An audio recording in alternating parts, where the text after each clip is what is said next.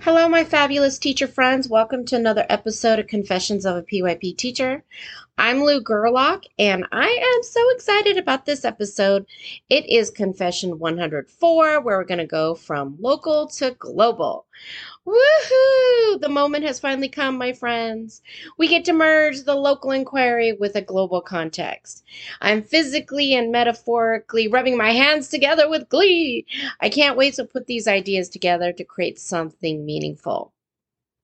When I think of the relationship between the local and global inquiry, the first thing that pops into my mind, I don't know what pops into yours, is Project Zero Visible Thinking Routine Projecting Across Distance.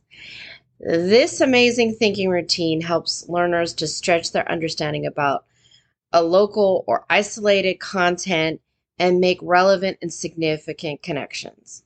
It has become one of my favorite routines to use to explore more complex issues that humanity is universally experiencing at the same time. And in some way, it makes it easier to realize that, you are not alone in this. So let's take a deep dive in the actual structure of this thinking routine and how does it work.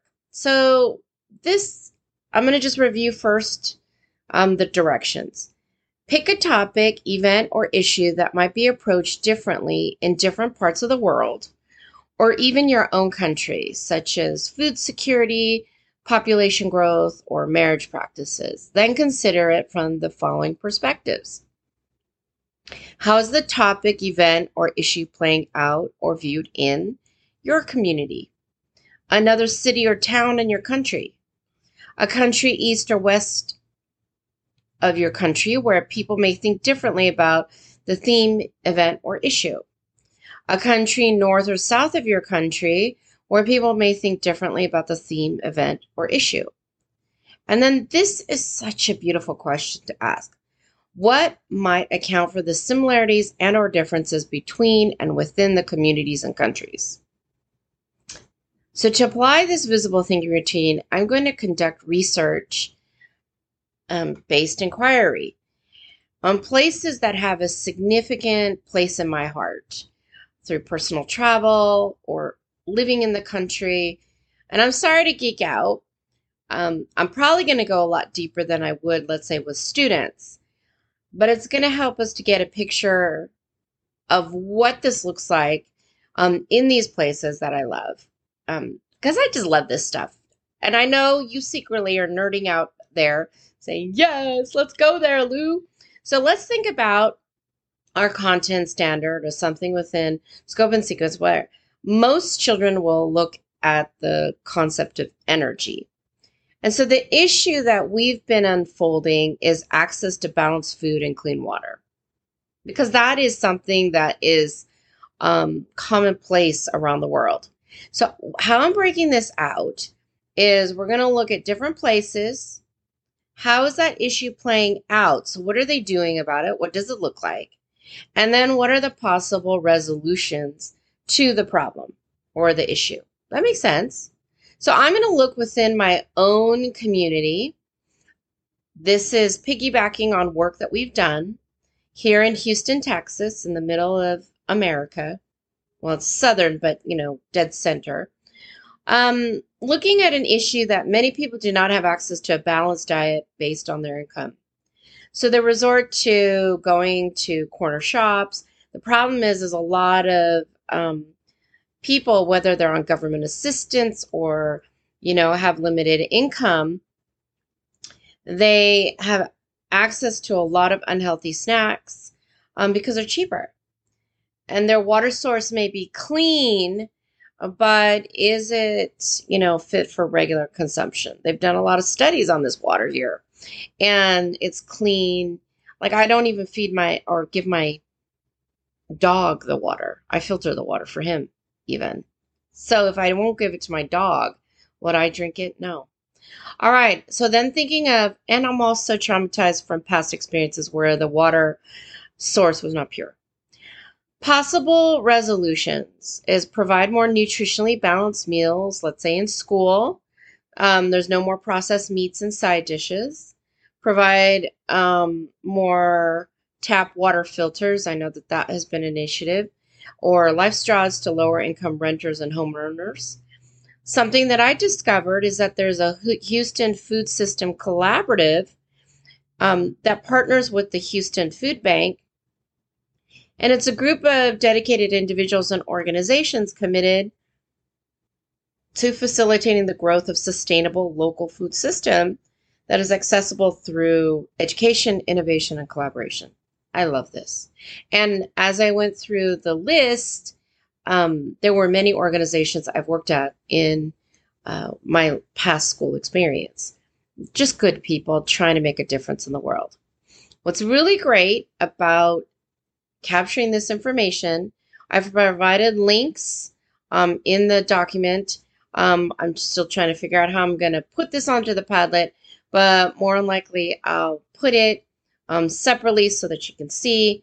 We'll just see how it goes. I mean, not on the Padlet. What am I thinking? On the blog. Okay, so I'm working on that. So thinking of another city or town in my country, I went for the Big Kahuna, which is New York City. And one thing that I found about this issue through the research is that Black and Latinx residents are disproportionately affected by inequities in food, retail environments, and bear the greatest burden of food insecurity and diet-related diseases in New York City. In October 2021, the New York City Department of Health and Mental Hygiene passed a resolution declaring racism a public health crisis. Interesting. They said that the COVID-19 pandemic has exacerbated existing inequities in food environments and also created new problems. Disruptions to supply chains and shifts in demand caused by the pandemic have contributed to significant increases in food retail prices. It is estimated that food security currently affects 1.4 million New York City residents, which represents a 36% increase from pre-pandemic rates. Wowzers.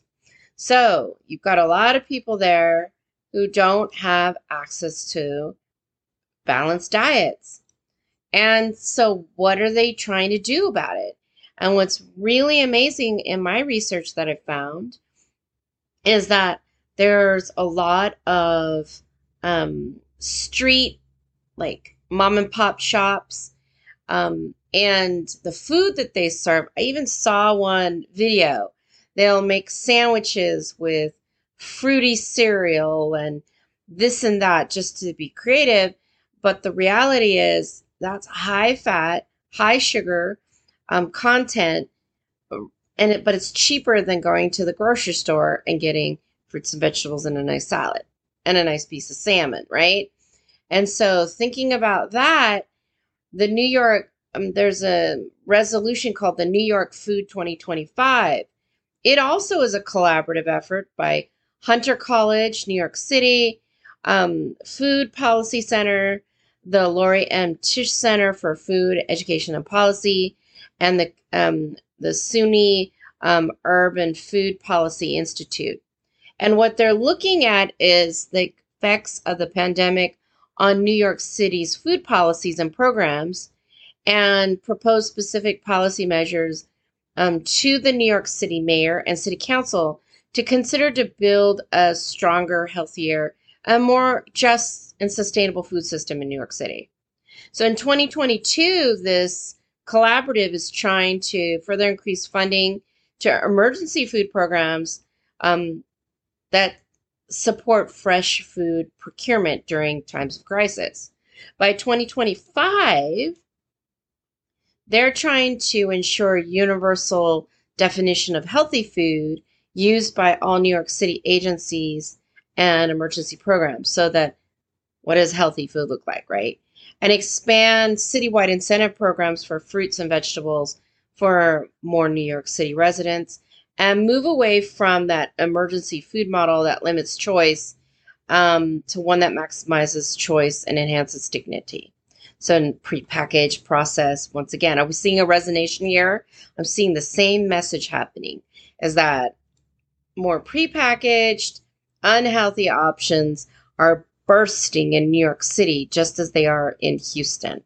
And this is a first world nation, right? And so thinking about that, I wanted to go to another first world nation, which I absolutely love, which is a country east or west of us. To me, this country has my heart. Can you guess what it is? Anyone? To me, it's Australia. I love you, Aussies. And there's a similarity, but a difference to their approach. And that's the one thing that I've always loved about the Aussies. Um, I was shook when I was looking at listenership by location. I've got so many amazing teachers listening in from Melbourne, Brisbane, and Sydney. I love y'all. I hope that within the next year, I'm down there, possibly doing some training tour and also just meeting you and possibly getting a group together where we have some fellowship and build some bonds, because that's what it's all about. And the one thing that I love is that Australia has owned its truth. They recognize, and this comes directly from the Australian government, not some nonprofit group. That's where I get all my information from, right? From the US. Meanwhile, the Australian government is saying that there are certain groups in their country more susceptible to food insecurity. That includes unemployed people, single parent households, low income earners, rental households, and young people. Wow, right? And the reason is because of lack of resources, including finances, transportation, lack of access to nutritional food at affordable prices, lack of access to food due to geographical isolation, and lack of motivation or knowledge about a nutritious diet. Let's peel back the onion a little bit more. Indigenous populations may be vulnerable to food insecurity, with 30% of Indigenous adults reporting being worried about going without food. Rates of food insecurity are highest in remote communities. However, Indigenous people living in urban environments are also vulnerable to food insecurity due to poor income, household infrastructure, overcrowding, transport, storage, and cooking facilities. And this really struck out to me the most. In remote locations, food supply is often limited to a general store that is not always open and is often expensive, with a 26% higher price of a basket of food in remote community stores when compared to, let's say, a Darwin or Perth or Melbourne supermarket. And I've been in those remote locations and there's nothing. It's desert and desert, right? And so what is the government trying to do about it? They're recognizing that child and family services in Australia play a key role in improving the food security of their clients, right? And underlying the factors of food insecurity. So they piloted a community kitchen project based in one of my favorite little places, Frankston, Victoria, right by the beach. I've often dreamt about having a little house there. Love y'all, Frankston. And this program aims to improve participants' food security by getting knowledge and skills while reducing social isolation. And so thinking about that in regards to the poor physical and financial access to quality, affordable fresh produce, which is a barrier for many community members. And what they found from running a program teaching about nutritional balance, different foods that were indigenous to the areas, they saw an improvement in cooking skills, nutritional knowledge, meal planning, budgeting, shopping habits, an increase of fruit and vegetable consumption by 43%, 64% reduction of fast food consumption, improvements in food safety and hygiene practices, mental health and well-being, and 43% of these people felt like they should join community groups. Totally different, right? It's about not only the physical health, but it's about the mental health as well. And that's what I love about this process. So now I'm going to go to a country north or south of me, which is equally, I love this place. I've been there many a time. It's one of those places that just stays with you, which is the Dominican Republic. And I did a lot of research in here, and just in the past few years, they are showing significant growth towards things like infant mortality, sustaining life. But 16% of the population cannot afford access to a healthy diet with the income they receive due to the cost of it being about $4.06 per person US. Think about that. The report that I got looking at some places, Food for the Hungry, the U.S. Embassy, Dominican Today, looked at the UN Sustainable Development Goal of zero hunger and looking at systems that need to be in place so that healthy and affordable diets are available for the entire population. And they reference that the UN believes that addressing these factors will require significant transformations in food systems. And these include rebalancing agricultural policies and incentives through the food supply chain and social protection policies for countries to increase purchasing power. And at the end, get accessing higher and healthier diets. And one thing I didn't know is that for about 6 decades, the U.S., through it's called the U.S. Agency for International Development, they've partnered with the Dominican government to look at investing about $80 million for clean water, sanitation, and health services. And with the Center for Disease Control and Prevention, and with COVID-19, a big push was keeping hands clean to prevent from the virus spreading. And something that I found that was really interesting is that the indicator of undernourishment has decreased, falling from 19.3 to 5.5, and that's about 600,000 undernourished Dominicans. But there's still food insecurity there, right? We're still not there. And what I find fascinating about all of this is that a country that's so close to my own, such a disparity of access. And I just love these people. They're just so wonderful. So why is it that there's no more access? Now, I'm going to go now. This is something I'm adding to me, is that I've done north, south, east, west, but now I'm going to truly go across distance. Like I went to Australia, which is right near me, east, west. Well, it'd be west, but I'm really going the distance now, which a country also that really speaks to my heart is India. Also, I was shocked. They're the second largest population of listeners to this podcast. I have been to India a couple times while I lived in Dubai, and it's such a rich country, so big and vast that it's kind of like my own, where depending on where you go, the people are going to look, act, think differently.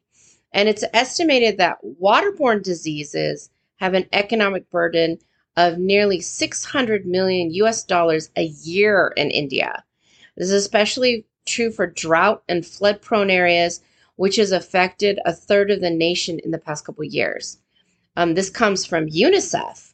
Less than 50% of the population in India has access to safely managed drinking water, or chemical contamination of the water, mainly through fluoride and arsenic, and that's in 1.96 million dwellings. Excess fluoride in India may be affecting tens of millions of people across 19 states. And so thinking about all of that, also there's a analysis from the Food and Agricultural Organization that showed that hundreds of millions of people in India, are living above the international poverty line. But they can't afford a healthy or nutritious diet. And this analysis confirms the fact that the problem of poor nutrition in India is largely on account of affordability of good diets, not the account of lack of information on nutrition or a taste of cultural preferences. So unlike in Australia, where they didn't understand how to cook properly, these people know how to cook properly, they just don't have access based on the wage that they make. And what's really interesting, I found, of what are they doing about it, is that the Ministry of, excuse my bad pronunciation, the Jal Shakti launched Swajal, a pilot project that is designed as a demand-driven program involving the community to provide sustainable access to safe drinking water to people in rural areas. And that this program is empowering communities to plan, design, implement, and monitor single village drinking water supply schemes. So, and they're trying to look at 117 different districts across 28 states. One thing that really fascinated me is that when you looked at the diet, majority of when I looked up Indian diets, it said for the rest of us as a humanity, we should look to the Indian diet as a model because they're much healthier than us. And I was like, hey, go my friends. So that's something to consider. So when we're synthesizing all of this, we're thinking about that question that was posed to us. What might account for the similarities and or differences between and within the communities and countries? And the commonality between all the countries explored is that there's a disparity of access to clean water and balanced eating opportunities based on income level. That was something that was universal across the way. As expected, the majority of the issues occurred in rural areas outside of big cities due to infrastructure and ease of access. That makes sense too. What I found fascinating is that in the United States and Australia, the highest population that did not have access to balanced diets were people of color. Although Australia is trying to put, forward initiatives to teach people living in poor conditions, there's still a huge disparity driven by color, which looks at why. At the end of the day, why? And so that goes into systemic issues that have been put in place that we need to look at as people. But I will have to say, I love how Australia is owning its truth with the indigenous population so that they can move forward. And although India has, more increased clean water access in rural areas, they're trying at least. Most people in general in the cities have access to clean water. In fact, talking to my friend Vidya, she talks about water delivery and that sort of thing.